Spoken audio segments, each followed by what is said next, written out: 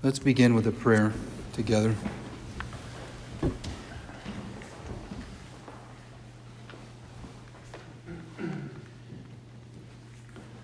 Let us pray to the Lord. Lord, have mercy. Illumine our hearts, O Master, who lovest mankind, with the pure light of thy divine knowledge, and open the eyes of our mind to the understanding of thy gospel teachings. Implant in us also the fear of thy blessed commandments, that trampling down all carnal desires we may enter upon a spiritual manner of living, both thinking and doing such things as are well-pleasing unto thee. For thou art the illumination of our souls and bodies, O Christ our God. And unto thee we ascribe glory together with thy Father, who is from everlasting, and thine all holy, good, and life-giving Spirit, now and ever and unto ages of ages. Amen. Christ is in our midst. He is and ever shall be. Amen.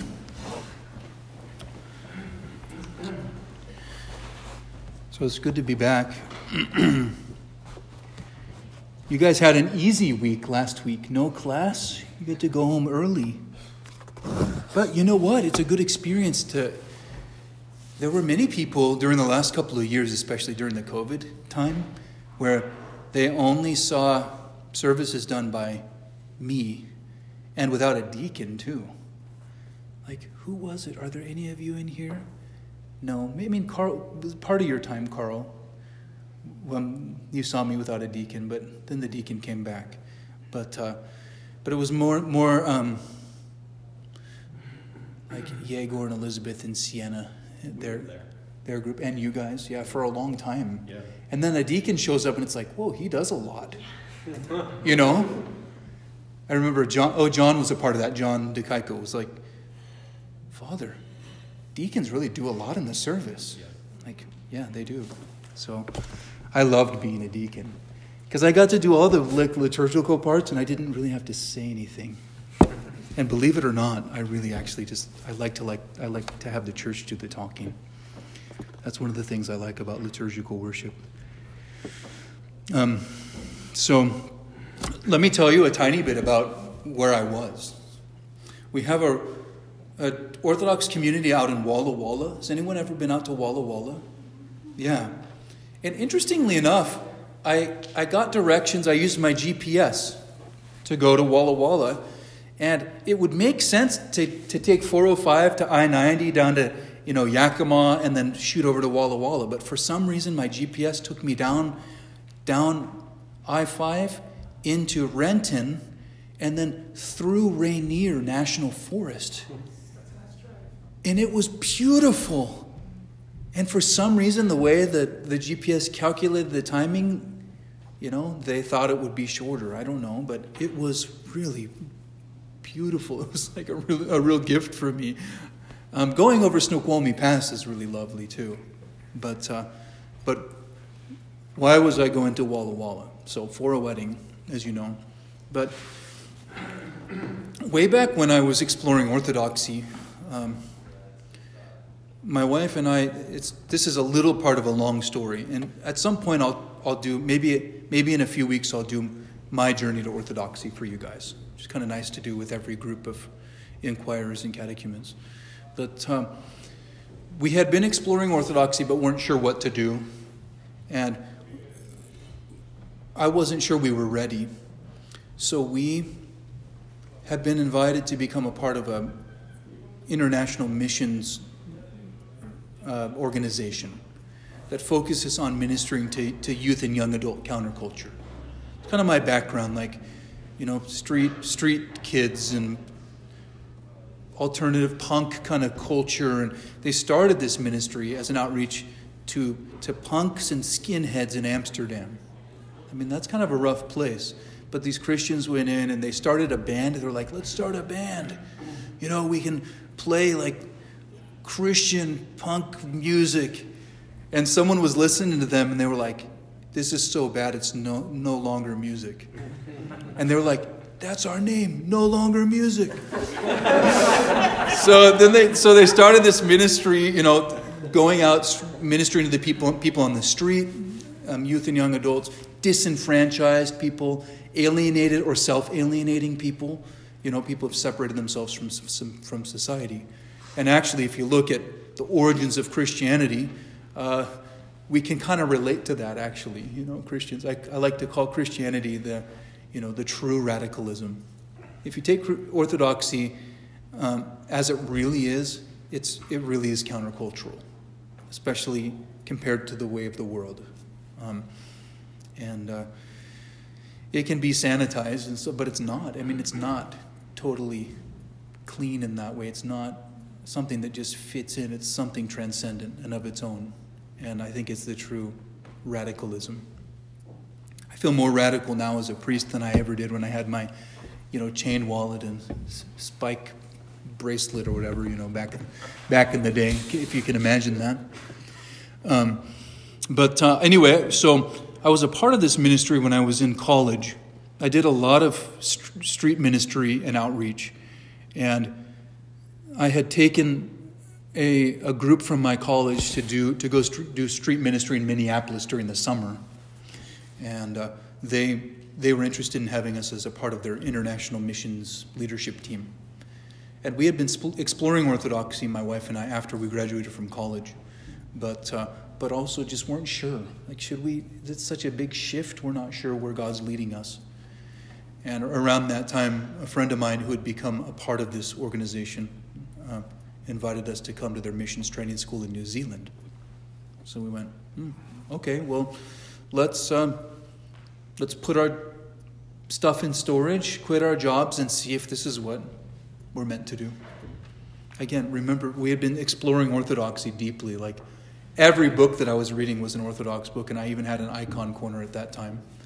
But we'd only visited an Orthodox church once. So we weren't quite ready, though, So we went to stop off at my in-laws' place in Florida for a while, do a little work, raise some funds before we went to New Zealand. And I was dabbling with Orthodoxy, so I checked out this church, and it happened to be just down the street from where my wife's grandma needed to be dropped off. It was at her Catholic church for choir practice. So I'll take her. I get along with grandma. So I would take her down to her choir practice, and I would drive by this Orthodox church, and it was on the same night they had a Vespers. So I would just pull into their parking lot and kind of look and go, I don't know. And then drive away and go get grandma. And then we ended up going, I did that a few times while we were there for a month or so. Then I ended up going to New Zealand.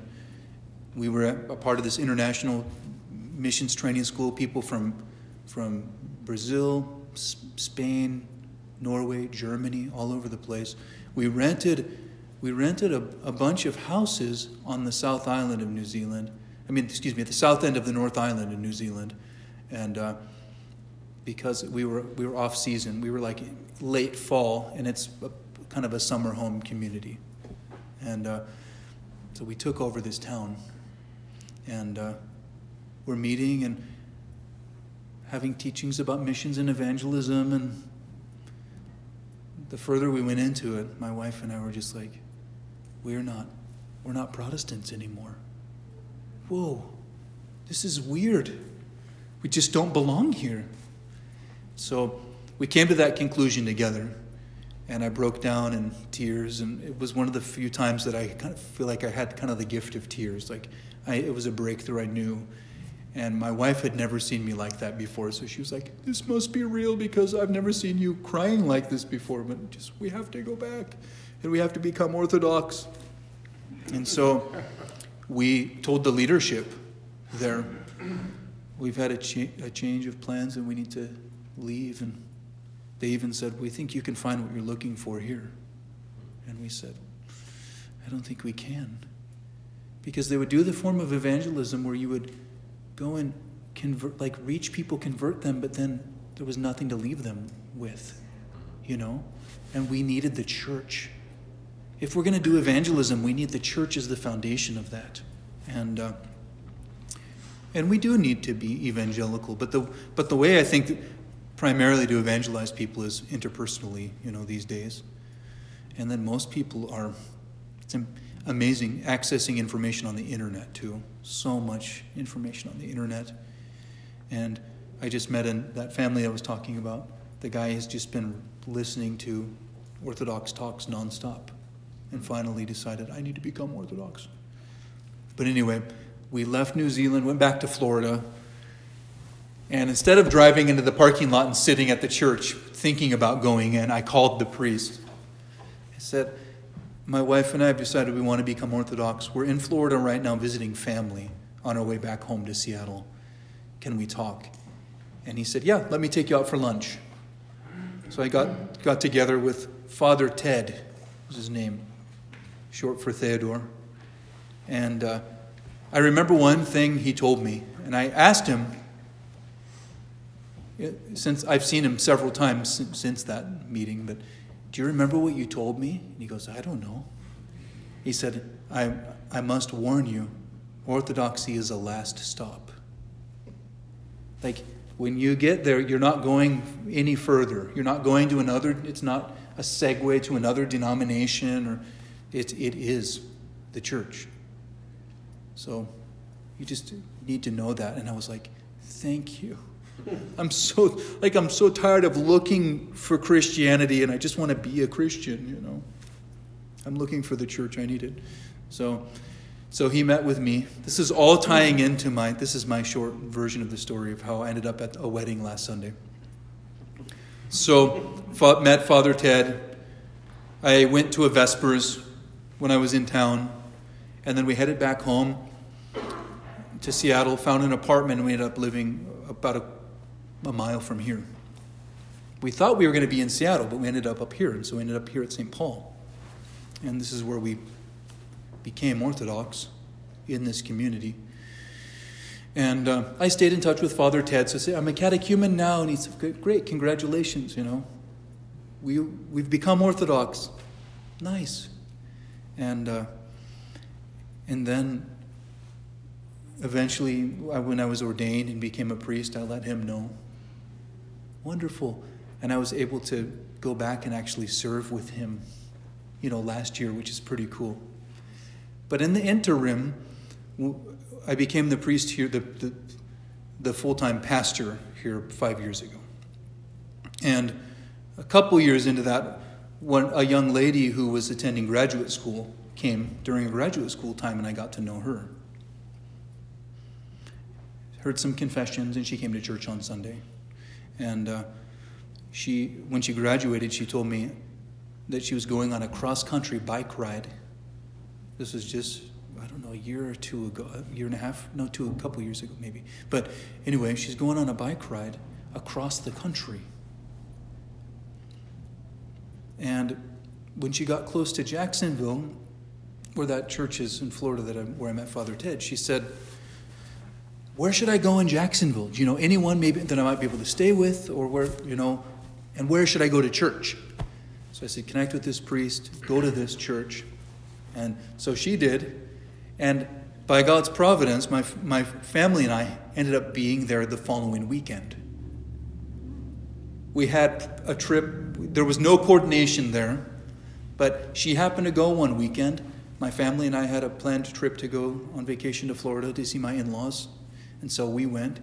I served liturgy with Father Ted for the first time as a priest, which was really amazing, because who would have thought, you know, what was that, like 20 years ago that I talked to him or something? During coffee hour, Father Ted and I are talking to this young man. And Father Ted goes, hey, are you going to follow up with that young lady who was here last week? And I said, are you talking about Cecilia, who came from my parish from Washington? And they're like, yeah. And the guy was like, well, I don't know. You know, kind of hemming and hawing. You know, it's like, and I guess she was in Florida. She was going to go see a rocket launch, and she invited some of the young adults. Want to come to the rocket launch? So Father Ted's like, you going to go to the rocket launch with her? I don't know. And we were like, you don't know, but we do. You are going. Like, a young lady like this doesn't walk into your life every day. Look at, she rode her bike across the country and went to church. You know, she could say, oh, I'm too tired from my bike ride or something like. I mean, she wanted to go to church. So Anyway, she calls me up several months later and says, "Hi, Father, I just want you to know that I met a guy when I went to that church. We stayed in touch, and we're engaged now." And I was like, who is it? And it turns out it was that guy that we were grilling. And so, and then a few months later, I think if I get the timeline right, she calls me and says, "Could you come and be a part of our wedding?" And I was like, yeah. She goes, "Father Ted from Florida is flying out to her home church in Walla Walla. Father Jeremiah is coming from St. Paul, and then her parish priest was there too, Father Daniel." And so it was really cool. If we hadn't become Orthodox, if I hadn't connected with Father Ted, they would have never met. It's one of those things where it becomes so obvious that our lives are so interwoven. So I got to go out there, and I don't get asked to go places all the time. I'm a homebody. I like to be here, and my house 4 minutes away from here. But it was really special to be there, and then to see this young man weeping when his bride-to-be walked in the building. And one of my favorite things about serving weddings is in Orthodoxy, at least I am. We're more cued in with nonverbal communication, and I've talked to you guys about that. We use a lot of nonverbal communication, and especially during a wedding, when they're close to one another, they're looking at me or at the priest who's serving, but also they look at each other, and I noticed they couldn't look at each other for too long, because they would both start crying every time they would do it. And actually, we all took turns giving them a little exhortation after the service, and I made them look at each other. And when I did, they were both like, "Whoa!" It was really beautiful. It was so sweet. So that's where I was. I don't travel a whole lot unless I have to go to like a conference or something, but it felt like kind of a once in a lifetime thing. It was so special to see what God did there, and that I got to be a part of it. One of the ways I talk about the Christian life is that we just get to be a part of what God's doing. I don't know if you've ever heard me say this. The teaching of the church is that God is ever present. It's just that we're not ever present. We're not present. But the more we learn to, admit that I am here now, and that God is present, and there is no life apart from Him, the more you find come to the humble realization that you're just participating in the life of God. That in a way, it's almost like I'm not there. I am, but I don't even have life apart from it being spoken, being gifted, that life that God has given me. And life becomes a privilege. It even becomes a privilege to struggle, And life, we've always had within us, I think, the existential struggle of mankind is, I want to live, but what for? What is this life for? That age-old question. And, by God's grace, He's giving us that answer. And the answer is always goes back to His love for us. He loves us so much that He created us with the free will to enter into not only a relationship. It's not just a relationship with God, but it's communion with God. And then to participate in His very life.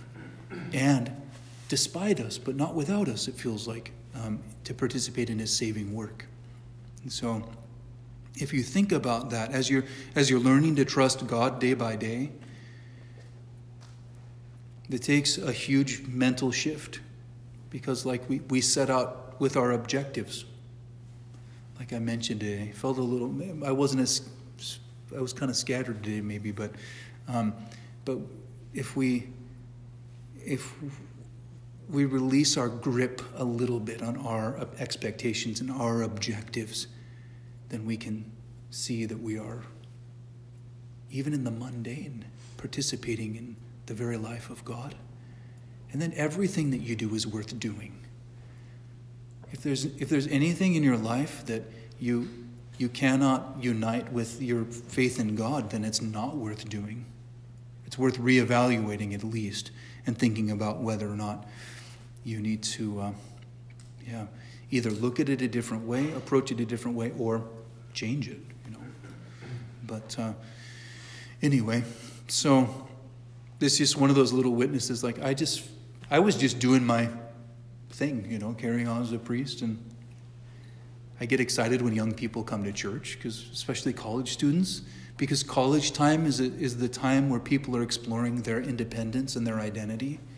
And a lot of times, especially if they're raised in the church, there's like a 60% rate across the board of young adults who just leave their faith when they go off to college. Because you go to college, I always tell people when they move too, it's just this phenomenon. You move away, I've seen it happen. Oh, we're unpacking. We need to unpack this weekend.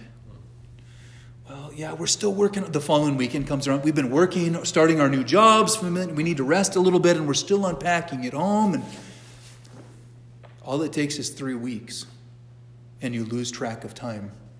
There's an early church canon, one of the writings of the early church, that says if someone has willfully avoided church for 3 weeks, they've excommunicated themselves. And that word excommunicate it sounds, when we use it, it sounds like you're cut off, like an official legal decree or something. But it really just means they've separated themselves from being in communion.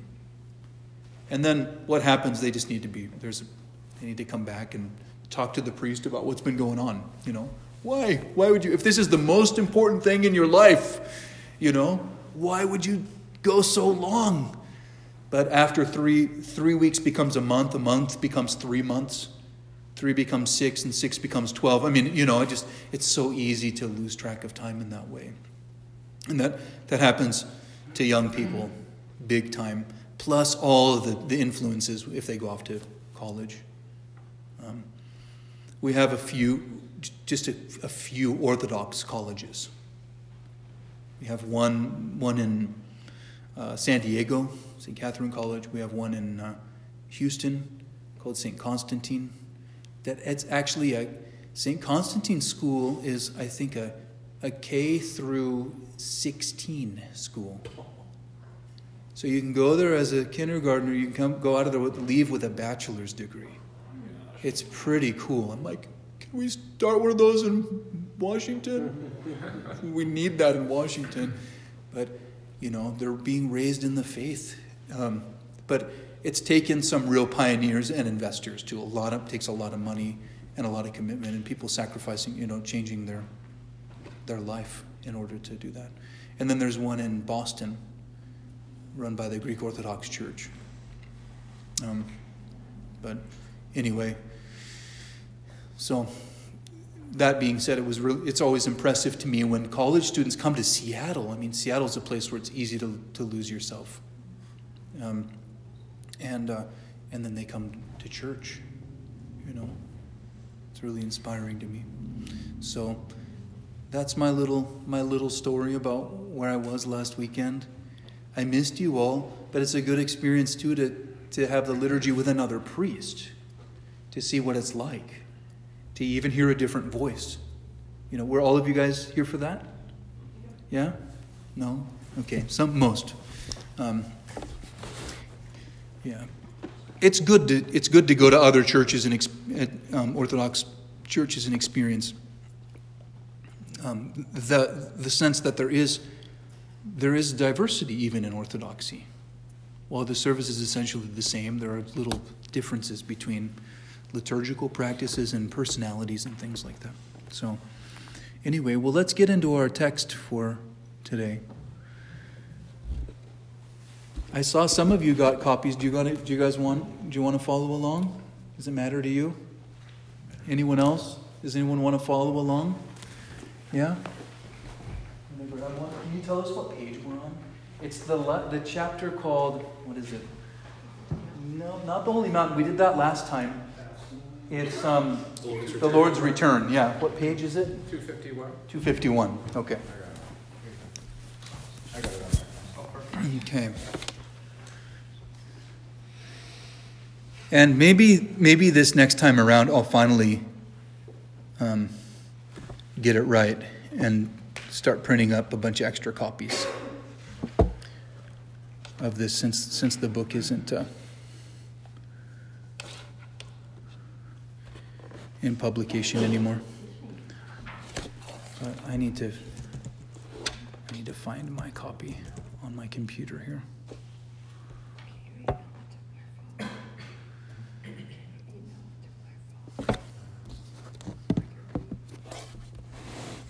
Okay, the Lord's return. And this is like the Lord's return is a big selling point at least in my past experience of Christianity. Like, God's going to come back, and are you going to be ready? You know, you remember that? Like, you're going to be judged, and so heaven or hell. And I even remember did you guys ever hear about Heaven's Gates, Hell's Flames? Oh, yeah. That play where all these different people, all these little skits about people at the end of their life, and they either get into heaven or they go to hell. And the goal of it is literally, we would say, to scare the hell out of you.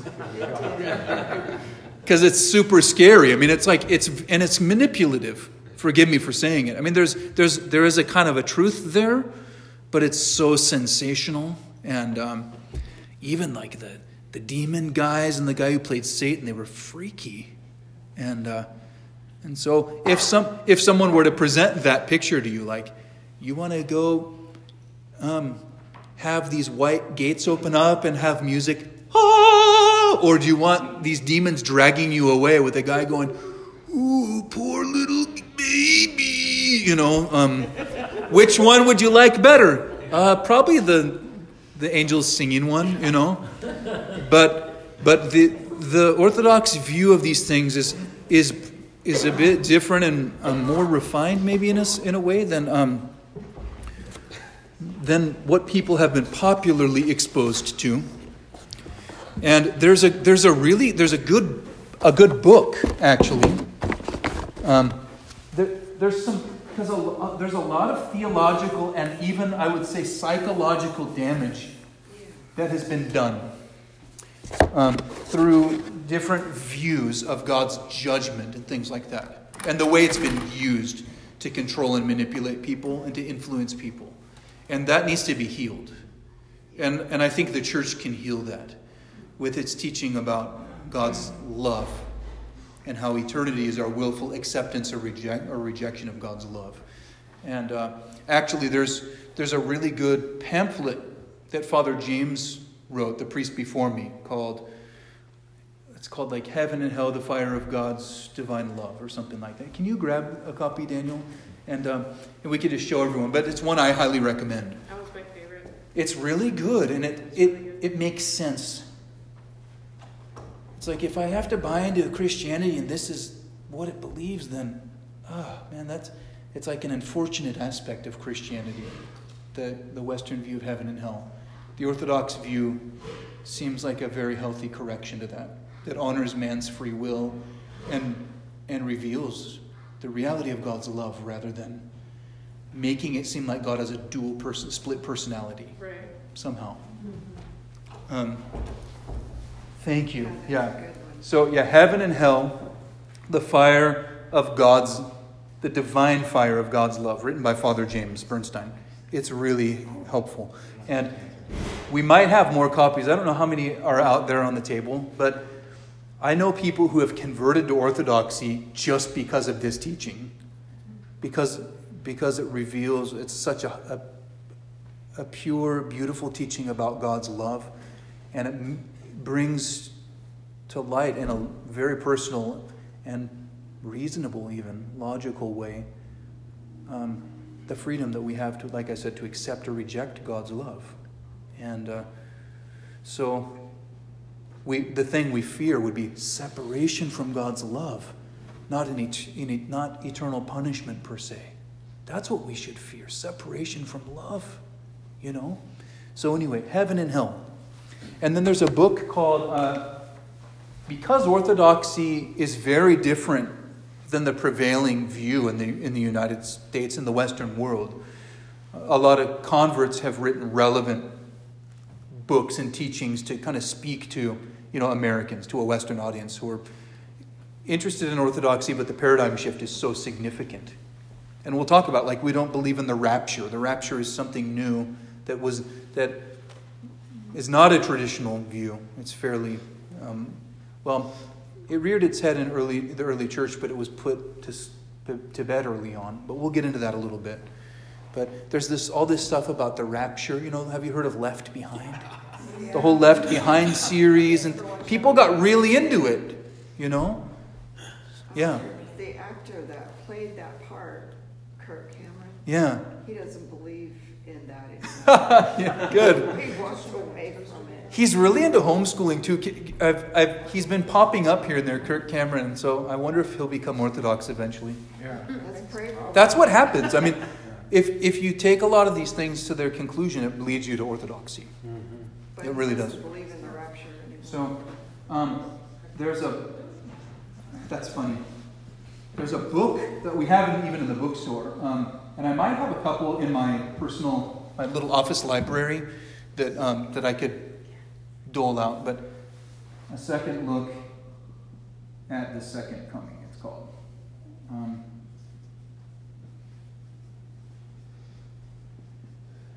And I think the author is Fraser, T.L. Fraser. Yeah, I think we have it downstairs, and then we have it in the library and in my little personal loan library in my office. But if any of you are particularly interested in the study, some people come from a real, almost rapture-centric Protestant background. I talked to a young lady, and she was like, I'm just really deeply connected with the rapture. Could I become Orthodox but still have that? And it's like, no, you can't, because the church actually doesn't believe in that. And but that, she was like, oh.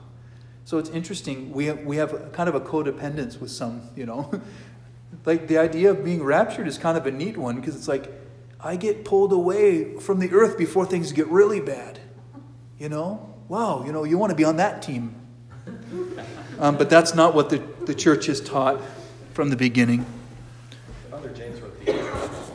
And he wrote the intro. Yeah, Father James wrote the introduction to that book too. So, Father, is that pamphlet free to take? Yeah, so we have these. It's one of those.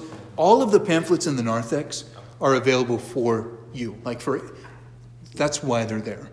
Because we realize Orthodoxy is not something that a bunch of people are exposed to. It's fairly foreign, and it's just, like I said, a huge paradigm shift for a lot of people. So that's why we have all those topical booklets. It's a good place to start. So here, you want to take one? Sometimes You'll really appreciate it. I'll take one, and I'll keep a couple favorites, but I just bring them back if I don't need to hold on to it. Yeah. If they're in good condition. As long as you don't get any ketchup on it or something. But also, I have a stack that I've kept at home.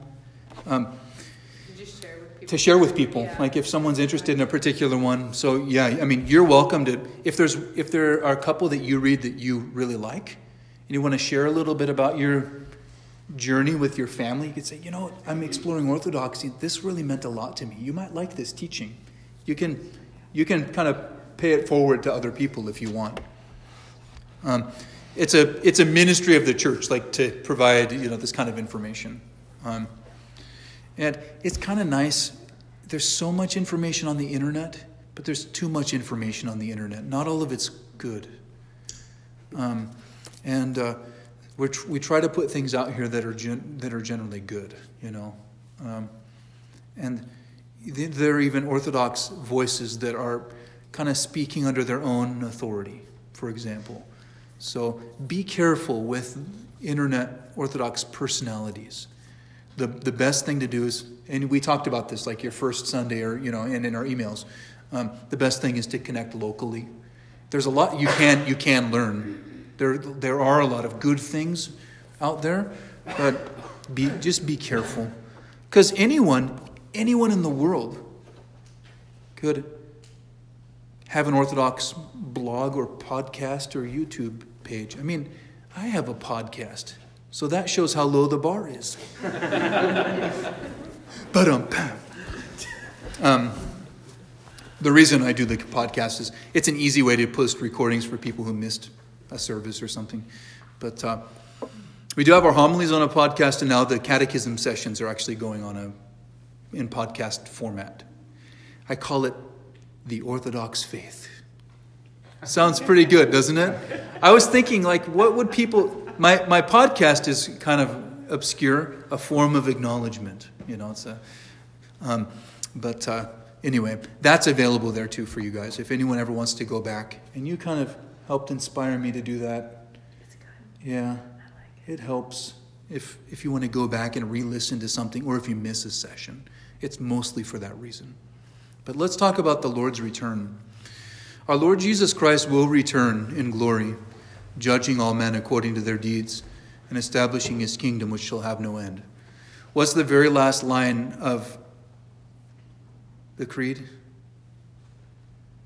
I look for the resurrection of the dead and the life of the world to come. But we also say, who shall come again and judge all men? So judge the living and the dead. So we believe in a judgment, and then in a kingdom that shall have no end.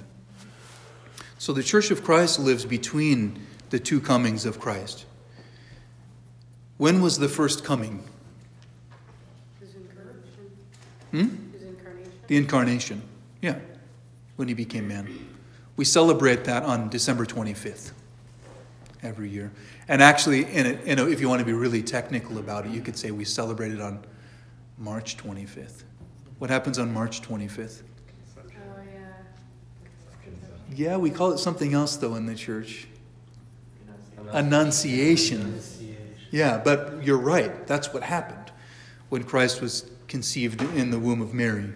So we celebrate exactly we like to say, this is kind of fun, exactly 9 months before Nativity, we celebrate the Annunciation of Mary. And so really that's, when the first coming began. At his first advent, the eternal Son and Word of God became man, taking upon himself the sins of the world and destroying the power of death.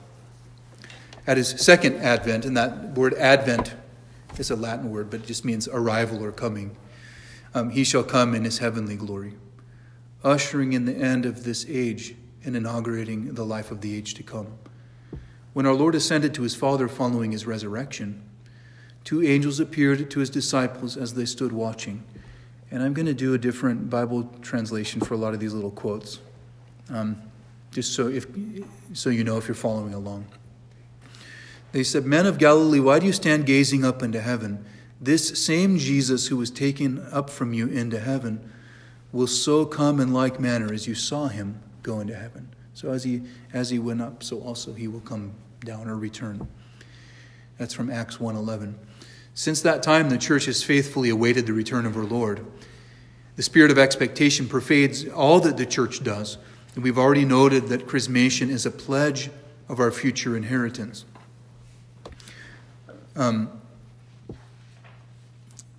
St. Paul calls it an earnest, of our inheritance, of our membership in the eternal kingdom of God. We also have pointed out that the Eucharist, which is what? What's the Eucharist? The body and blood of Christ. Another word for it is?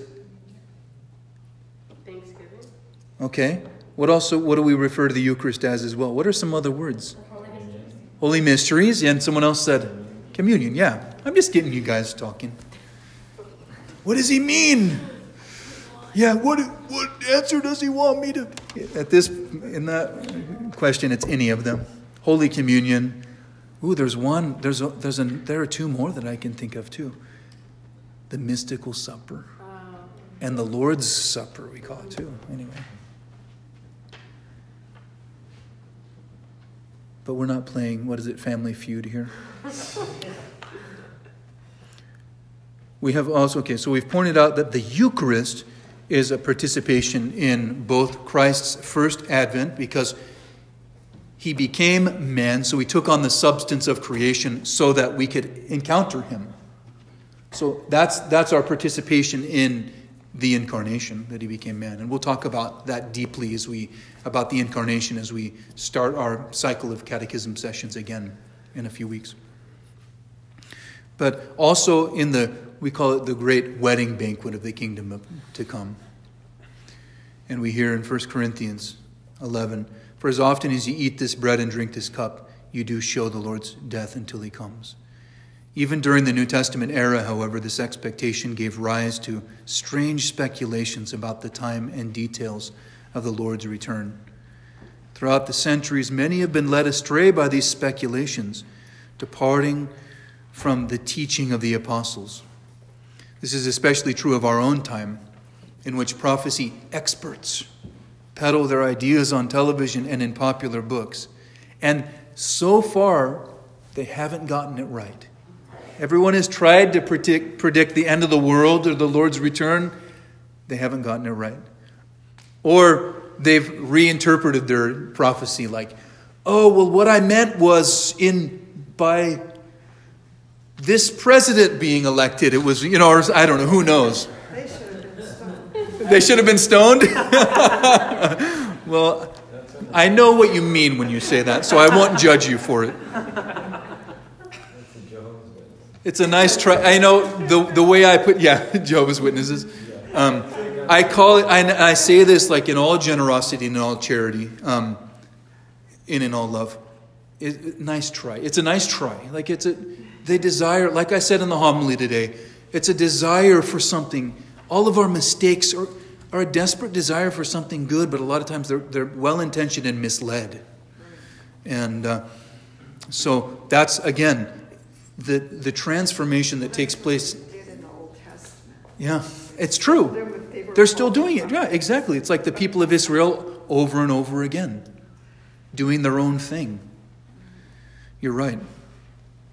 So, anyway, the shift that takes place when we discover not only the true belief, but the church and the way. The church in the early days of Christianity was called the way because it is a way of life. Is that a healing of your person takes place. It's not just about getting the theology right. Right belief, it's about right life, which translates to right being, a healing of the person. And when you get theology wrong, it actually leads to, like I said, a psychological damage sometimes. Because you're looking, you're longing, you're clinging, you're desperately seeking answers, and then you want to prove your hypothesis that it's going to be Y2K, and the computers are going to go down and the Lord is going to take us and whatever it may be. Do you remember Y2K? That was amazing. But so all of this hits close to home when it comes to theories and intrigue, and then people, of course, it's exciting too. It's exciting to get wrapped up in something. That's why those Left Behind books got so popular. Even people who didn't believe it read it because it was just kind of fun to read, And then they made movies out of them, didn't they? Yeah, that's right. That's what you were talking about with Kirk. There's some philosopher that has a quote. It's like every man in his heart of hearts wants to see the world end, and I think it's something. See the world end. It's something about the desire for your troubles to be over with. Yeah. I don't know. But when I was getting ready, I was preparing a homily for the Feast of the Cross a few years ago. And I started thinking about, that's a really deep insight. I was thinking about the world's fixation on death, our relationship with death. We act as if we want to avoid it, but then we run to it as our solution. Like, We kill the unborn before they've had a chance to even had a chance at life outside of the womb.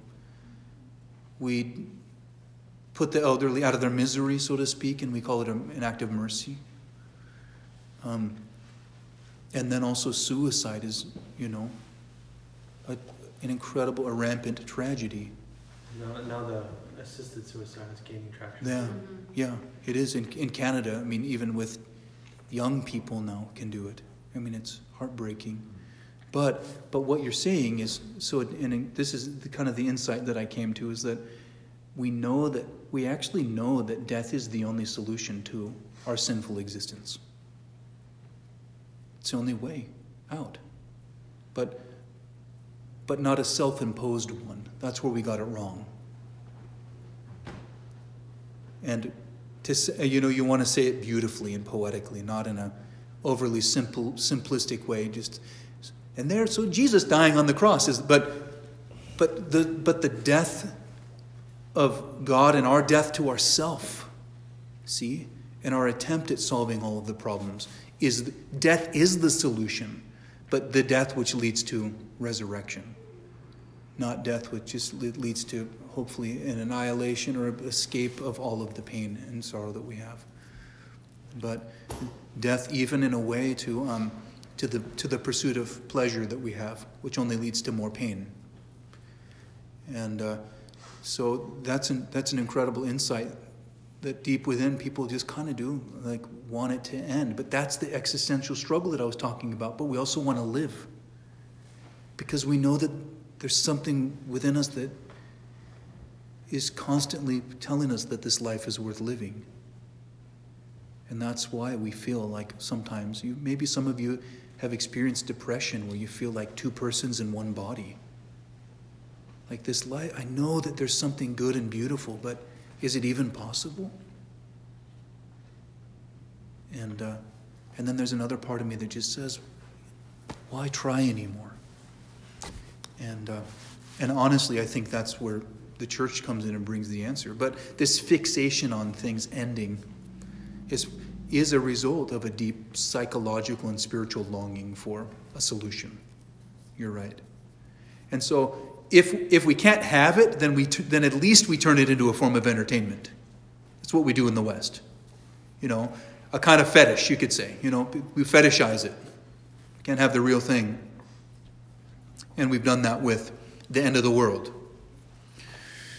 So it's necessary, therefore, because of all these different opinions and peddling and things, that every Orthodox Christian understand the Church's teaching concerning the second coming of Christ, and especially given our Western context, where there are denominations built on these points of view.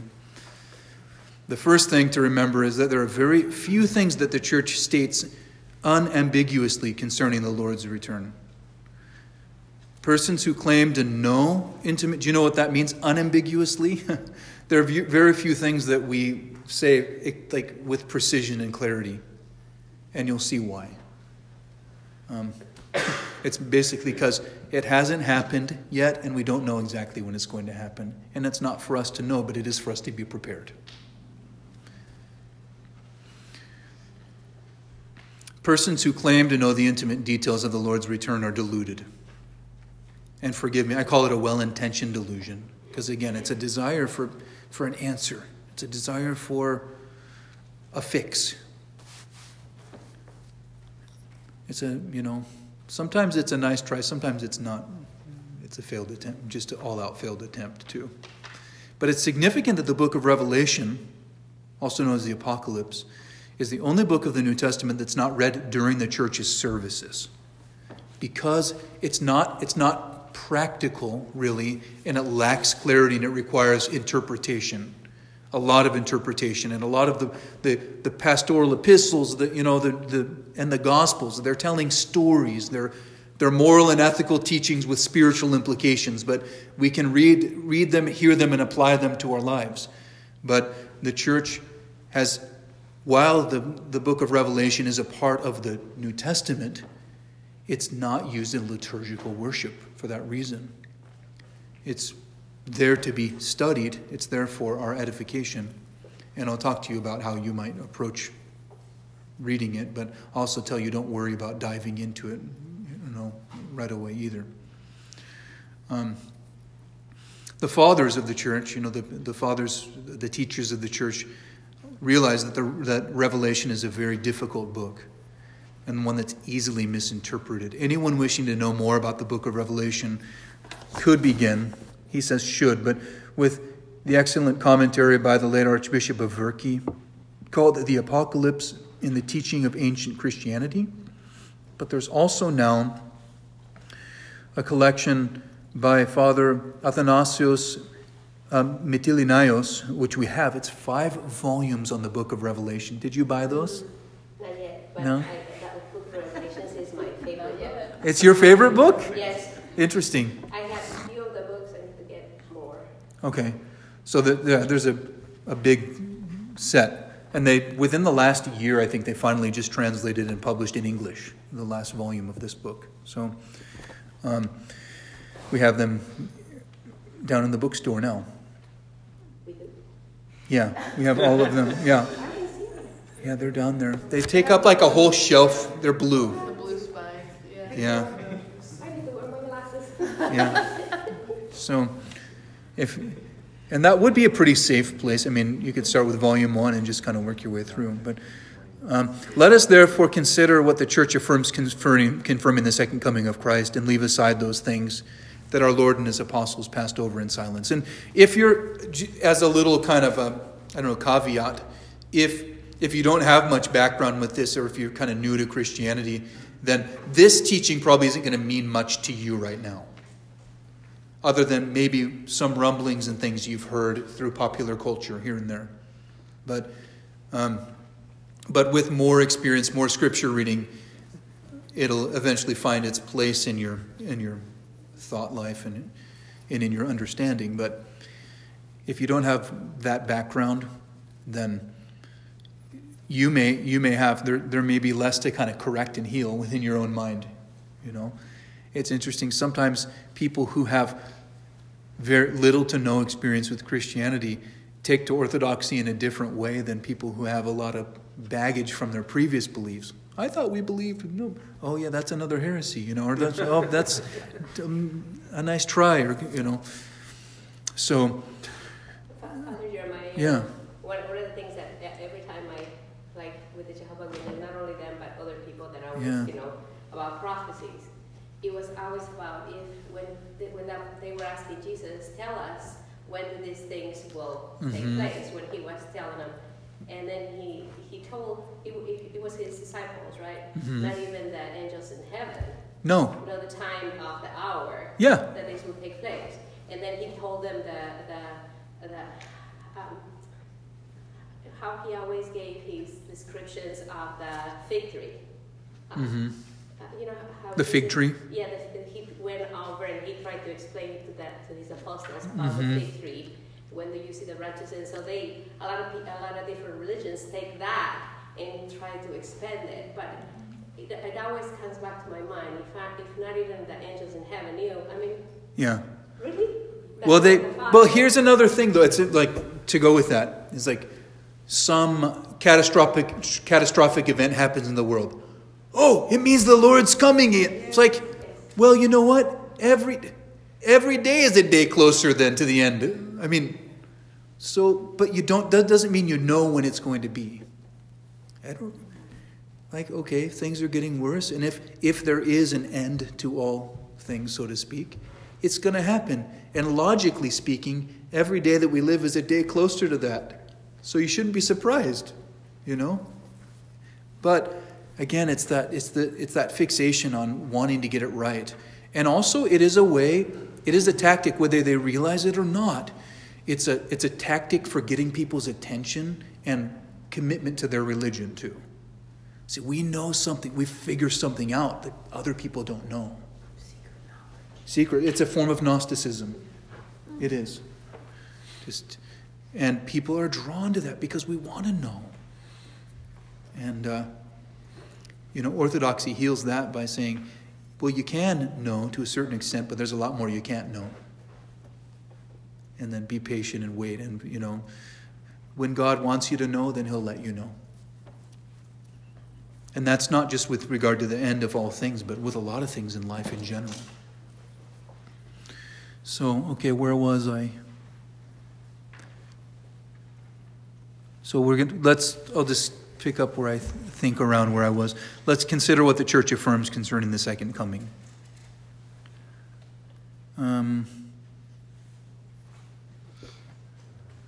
The second coming of Christ, and leave aside those things that our Lord and his apostles passed over in silence. Yeah.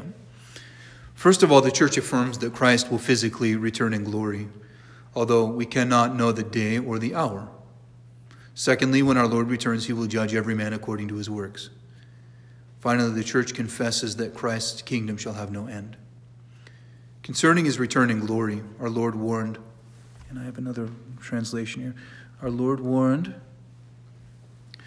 but of that day and hour no one knows, and this is what you were talking about, not even the angels in heaven, nor the Son, but only the Father. How vain it is then for us to speculate on the time of Christ's second coming. Unfortunately, many have made careers out of doing just that. The Christians in Thessalonica were making predictions about Christ's return when St. Paul rebuked them. So this was happening already. And if you studied New Testament and New Testament theology at all, you'll discover that like one of the themes in the early church was that they thought he was going to return in their lifetime. That's why they were living with such a sense of urgency. So St. Paul is correcting the Thessalonians, and he says, "Let no one deceive you by any means. For that day will not come unless the falling away comes first, and the man of sin is revealed, the son of perdition, who opposes and exalts himself above all that is called God." So the one who exalts, it sounds like each and every one of us, exalts himself above all that is called God or that is worshipped, so that he sits as God in the temple of God, showing himself that he is God. And we'll talk about Antichrist too. According to St. Paul, two events will precede the second coming. First of all, a general falling away or apostasy from the truth. Maybe it'll be a priest there to serve the liturgy, but no one there to celebrate with him. And when the Son of Man cometh, shall he find faith on the earth? We hear in Luke 18. Mankind will become more sinful as the end of the age approaches, and many will leave the church to follow their own desires. And so those who are uniting themselves to Christ will have to be more intimately bound, and to be a Christian will be to be more radical, because as you know in the teaching of the church, it's not the fulfillment of our own desires, but automatic suspicion of what it is that I want and why I want it. Not my will, but thy will be done, is what we're seeking to understand. Because we understand that pleasure isn't what brings us fulfillment. Love is love. And it's not that oxymoronic word that the fathers of the church use, self-love. There is no such thing as self-love. True love. The second event is the revelation of Antichrist. The word Antichrist literally means instead of Christ. The Antichrist will not present himself as an ugly, malevolent being, but as a caring Savior. And will promise you that you can get what you want. You can have your cake and eat it too. He and his minions will perform miracles and solve great social problems, winning the allegiance of many Christians. We read in Matthew 24. If anyone says to you, "Look, here's the Christ," or "There," do not believe it. For false Christs and false prophets will rise and show great signs and wonders to deceive, if possible, even the elect. So what do all the prophets say? Well, yeah, everyone else is a false prophet, but not me. Only after he's won the allegiance of the world will the Antichrist reveal his true self, and the period of great tribulation shall begin. And we read it again in Matthew. Then there will be great tribulation, such as has not been seen since the beginning of the world until this time, no, nor ever shall be. And unless those days were shortened, no flesh would be saved. But for the elect's sake, those days will be shortened. And it's kind of like what you were saying. They want to, people would be drawn to despair. They would say that this, maybe become convinced that life isn't worth living anymore. If our life went on maybe 120 years, we couldn't handle it. We can barely make it to 80 or 90. If there is a teaching popular among evangelical Protestants that asserts that Christians will be miraculously delivered from the tribulation, and that only the, quote, unsaved will suffer under the rule of Antichrist. The idea that Christians will be raptured, that is, taken up into heaven before the tribulation, is an invention of the 19th century. So he says no one in the previous 1800 years of church history ever came up with such a notion. But, actually, when the Second Ecumenical Council met in 381, in condemning all the errors of the heretic Apollinarius, they condemned also his teaching of the 1,000-year reign of Christ, and introduced into the very symbol of the faith, the creed, the words concerning Christ, and his kingdom will have no end. Because if he were to come and rapture people and go away and then come again, there would be 3 comings, and that's not biblical even. His kingdom will have no end, and it no longer became permissible at all for an Orthodox Christian to hold these opinions. So it was the idea of this 1,000-year reign was addressed in the early church in the 4th century. Our Lord made it perfectly clear that the period of tribulation will be shortened precisely for the sake of the elect. And that's why we are told to watch and stand fast in the faith so that we will not be deceived. If it seems too good to be true, then it probably is. It's no accident that the, quote, rapture is often paired with an idea of a worldwide revival before the second coming. Thus, many Christians are expecting a new outpouring of the Holy Spirit with great miracles and mass conversions before the church is taken up to heaven. We know from the divine scriptures, however, that this is the exact opposite of what will happen. There will, of course, be a great revival, complete with signs and wonders. All of you, this is the great revival. This room right here, we're it. We've achieved it. Okay, the end of the world is tomorrow. No, say your prayers tonight. But this will be the deception of Antichrist. It's when people, and you know what? It's almost always when people start feeling special. Forgive me, but we want to feel special. We want to feel unique and useful. And church leaders are totally susceptible to that kind of delusion. God really is using me. And we're making a lot of money at it too. It's interesting, the mixing of motives and how successful it is. What a great industry it has become.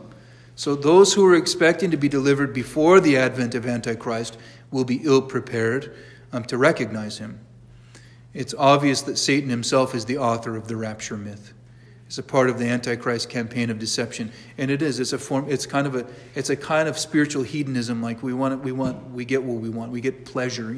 We get to escape all the difficulties, but it's not true. Life is kind of already difficult every day. And so that is an easy sell. I always tell people, you become Orthodox, and then Father's going to tell you to fast and pray and do prostrations and come to church as often as possible, and the spiritual struggle, and to struggle a little bit more.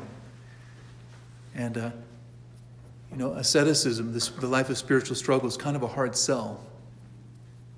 But telling people that they get to get out of trouble, that's an easier sell.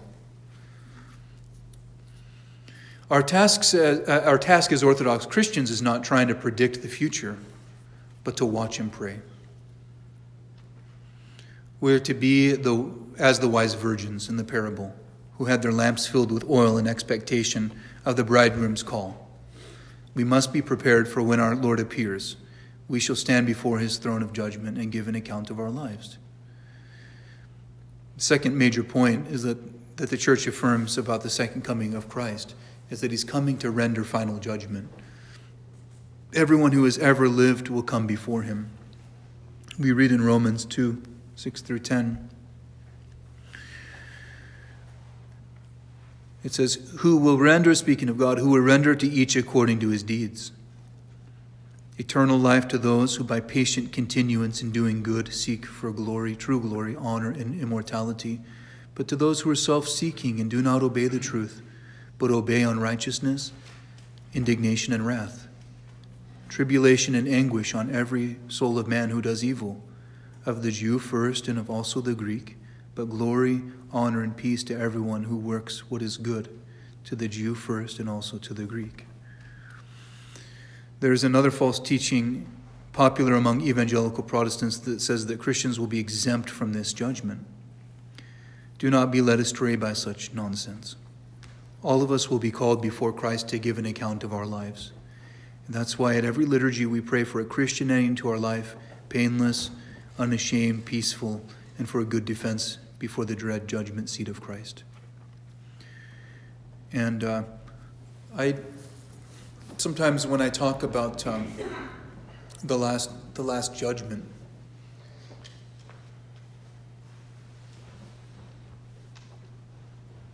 someone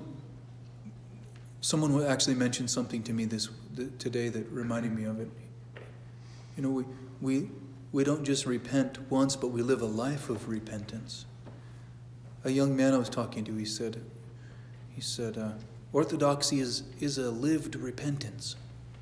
And that's true. It's an ongoing, because repentance kind of has two implications. One is turning away from sin, getting the bad, out with the bad, in with the good. So turning away from our sinful, selfish desires, and then turning toward God.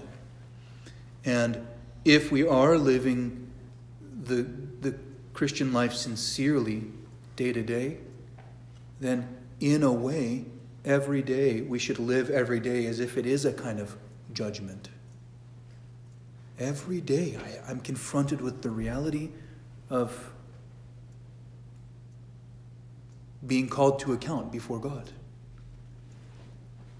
And if you believe that God is love and truth, and you want to live a life in accordance with that truth, you actually come to want that judgment to take place.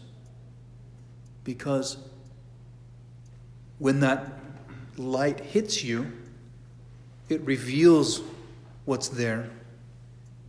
It reveals what's good, and it reveals what's bad. And our judgment is ultimately, it's going to be dependent on whether or not we want to keep the bad, so to speak. The things that would separate us from God and one another. And if we desire to be cleansed of that, then we will be able to freely enter into the presence of God. But St. Paul is not saying merely if you got it all right, then you get to get into heaven. Good for you. But there are a lot of people who, were just screw-ups, and so whether they like it or not, they're going to be condemned. There's always the element that the church brings in of our free will in our understanding of the judgment of God. But we do try to live day to day as a constant conversion with that sense of the imminent return of the Lord, because honestly, if we have the Holy Spirit, then we're encountering God. I mean, if we're participating in the liturgy, we're encountering God Himself. We're blind to it. We get little glimpses of it, but we hope that the foggy lens, the cataracts of our souls, will be removed. But the only way that can happen is if we're willing to be utterly revealed, laid bare by God. Seen by God, seen to encounter the light of God without being destroyed, by the perfect love. And that's also why He gives us days of working out our repentance. because not all of us are ready for that encounter. We need to prepare. We need to be preparing ourselves for an encounter with the truth. There was an old movie, The Truth. You can't handle the truth. What was that? I don't know. Jerry Maguire. I never saw that movie, but I saw that clip. You can't handle the truth, and that's kind of like that's how it is. We're learning how to handle the truth. Because it not only, again, is a shift in our mindset, but it's in our whole being, our disposition, and our understanding of who God is, and what it is for a creature to encounter the uncreated God, seemingly impossible. Well, it's like prolific individualism where everybody has their own truth and it's relative. Yeah. Is quite a culture. Yeah. Yep. And there's a lot of healing that needs to take place, in our self-perception in that regard. And it's like a shattering of our identity when we start to come to terms with that. But then you start wanting that. This is the kind of the day-to-day intermediate judgment of like living out of repentance. You start wanting that false identity to be shattered. Fine. Like, bring it down to the studs and start building it up again. Whatever it takes. I don't care. Bring it down to where there's only one pebble left, and then use that as the, whatever it takes to rebuild me, Lord, We know that God desires our salvation. And for those who are willing to be shaped and formed by Him, He can make something better, far better than we could ever come up with. Out of the stuff that we are. It's amazing. The fathers use the image of wax and clay in this regard. And a lot of times you hear the image of a potter of shaping a vessel, and we're supposed to be like a vessel that can be shaped by God. And that's a good image. But there's also another one that when you expose clay to heat, it hardens. When you expose wax to heat, it softens and it becomes malleable.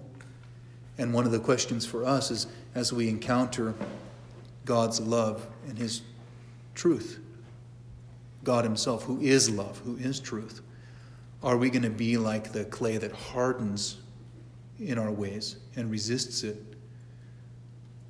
And like you were saying, with the rampant individualism, I don't have to change. I can just be, I can do me.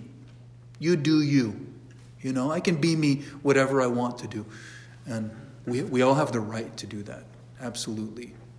But it leaves us sorely disappointed and, sad in that place, that depressed state that we were at at the very beginning of this whole endeavor. So there's another false teaching. Okay, I already said that. We'll all be called to give an account. And really what it comes down to is that we will encounter God. We will. And we call that encounter with life, with light, with truth, with God. It is a judgment, because a judgment is the revealing of the person.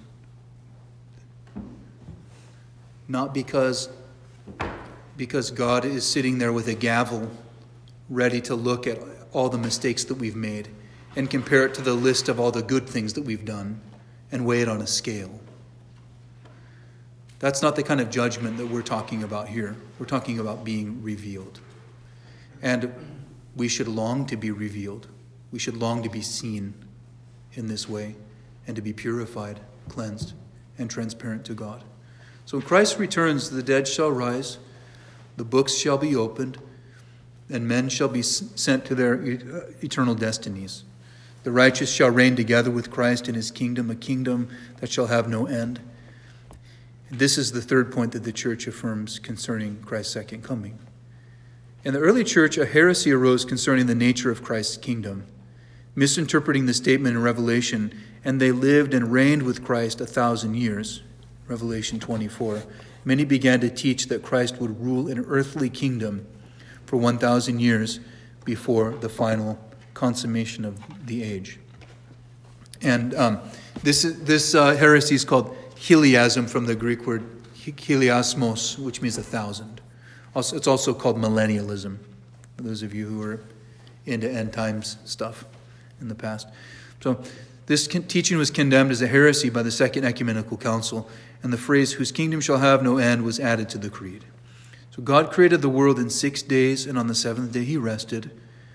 The millennial reign of Christ is the seventh day. This is the age of the church. So we who have been united with Christ in baptism and anointed with the Holy Spirit live and reign with him here and now.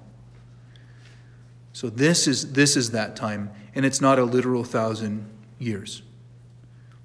Obviously, because it's been more than 1,000 years since Christ was on earth. But it's a figurative way of speaking of a span of time. The book of Revelation speaks of 2 deaths and 2 resurrections. The first death is our physical death. The second death is the eternal death of hell. And the first resurrection is our spiritual resurrection accomplished at baptism. And the second resurrection is the general resurrection of all the dead. St. John writes, "Blessed and holy is he who has part in the first resurrection. Over such the second death has no power. But they shall be priests of God and of Christ and shall reign with him 1,000 years." Those who experience the first resurrection will die physically, but they will be raised again to live an eternal life with God. Has anyone heard that saying that's over the door or the entryway into one of the monasteries of Mount Athos? If you die before you die, then you won't die when you die. You know? So if you die before you die, then you won't die when you die.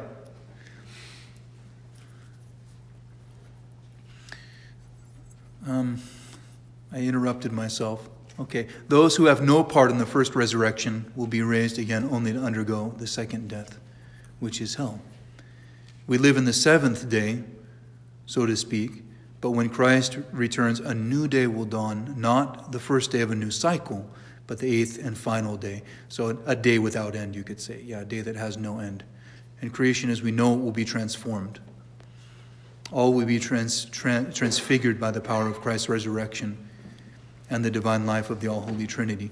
There shall be a new heaven and a new earth, and God shall wipe away all tears from their eyes, for the former things are passed away. So let's read a couple of the quotes from the Fathers, and let's see, how are we doing time-wise? Oh, we're almost at the end here. I talked a little too long about my wedding. But St. Basil the Great, talking on the Psalms, says, "Blessed is the man who in the day of God's just judgment, when the Lord comes to throw light on the hidden things of the darkness and to reveal the intention of men's hearts, submits boldly to that testing light." Submits. See, this is what I was talking about. So blessed is the one who submits boldly to that testing light. I often refer to repentance as a courageous repentance. And when I was talking about confession even, and I said, I hear you guys, and you sin a lot, and everyone laughed about that. I should have also said, I was thinking about it afterward, I should have also said, but I deeply respect the courage of everyone who's coming to talk about what it is, about their misappropriated desires, and to explore how to truly use it. Because God, again, these are God-given faculties that we have to turn toward Him, to love Him and to love others more. And to explore, how am I misusing this? What am I doing wrong? And how can I use it correctly? How can I be who I was created to be? Rather than just escaping your identity, allowing it to be transformed by God, by His love, through His radical humility and by the grace of the Holy Spirit. But we have to submit boldly to that light of God. And then comes out unashamed because his conscience is unpolluted by evil actions.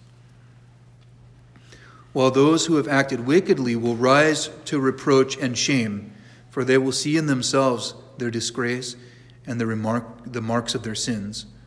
For they will have always before their eyes the evidence of their sins committed in the flesh, like some indelible stain, by choice, which will endure in the memory of their souls for all eternity.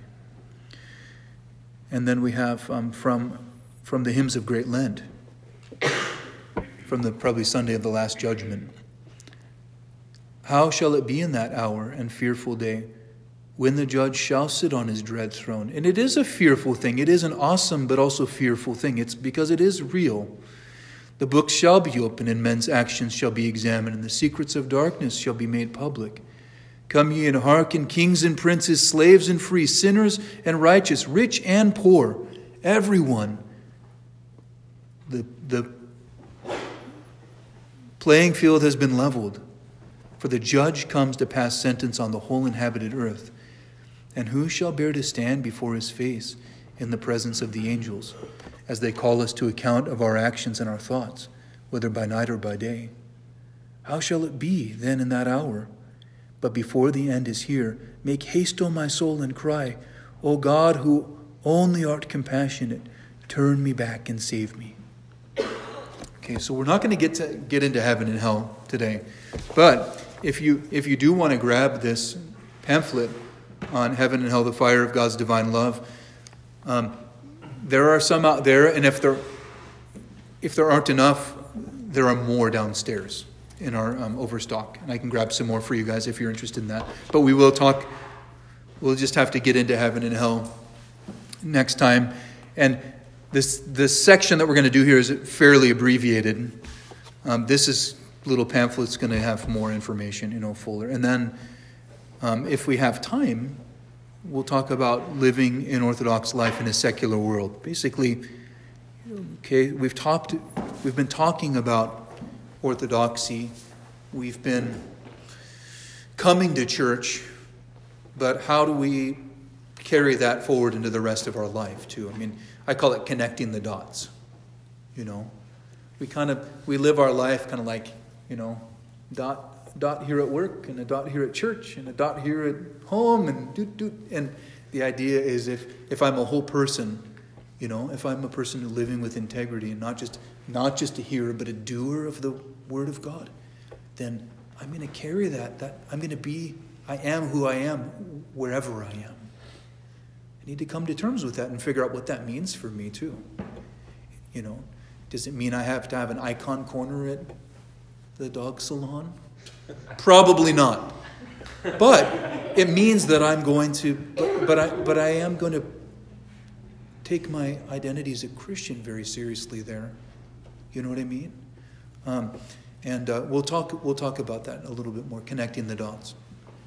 So it's just about 2:00. So let's stop there for today. And again, if you want a copy of this, let me know, or grab one in the narthex. And if we need more, I can get more. And then feel free to take a look at this if you're interested in this topic. A second look at the second coming. But the life of repentance, I'll just end with this. The life of repentance in the church, it really is, it's a preparation for this. Like people who are familiar with coming to confession and becoming vulnerable in a safe place, opening up your heart and healing, not getting further wounded, which is what the world seems to do to us oftentimes. We open our hearts and it wounds us even more. It takes advantage of us. And that's not what's happening here in the healing experience of confession, is that we're learning that we can be render ourselves vulnerable to God and be seen as we are, even in our imperfections, and then we can begin to heal. And then when that healing is taking place, and when that exposure, that stepping into the light takes place, it actually is just preparing us to not be surprised when we encounter God in that day. If it's if I depart tonight and I go see him, or if he returns tomorrow and I'm confronted with the uncreated reality of God. Hopefully I will be prepared, and the church is preparing us for this constantly through the life of repentance that we're living. So So let's stand up and say a little prayer together. And I'll let you go.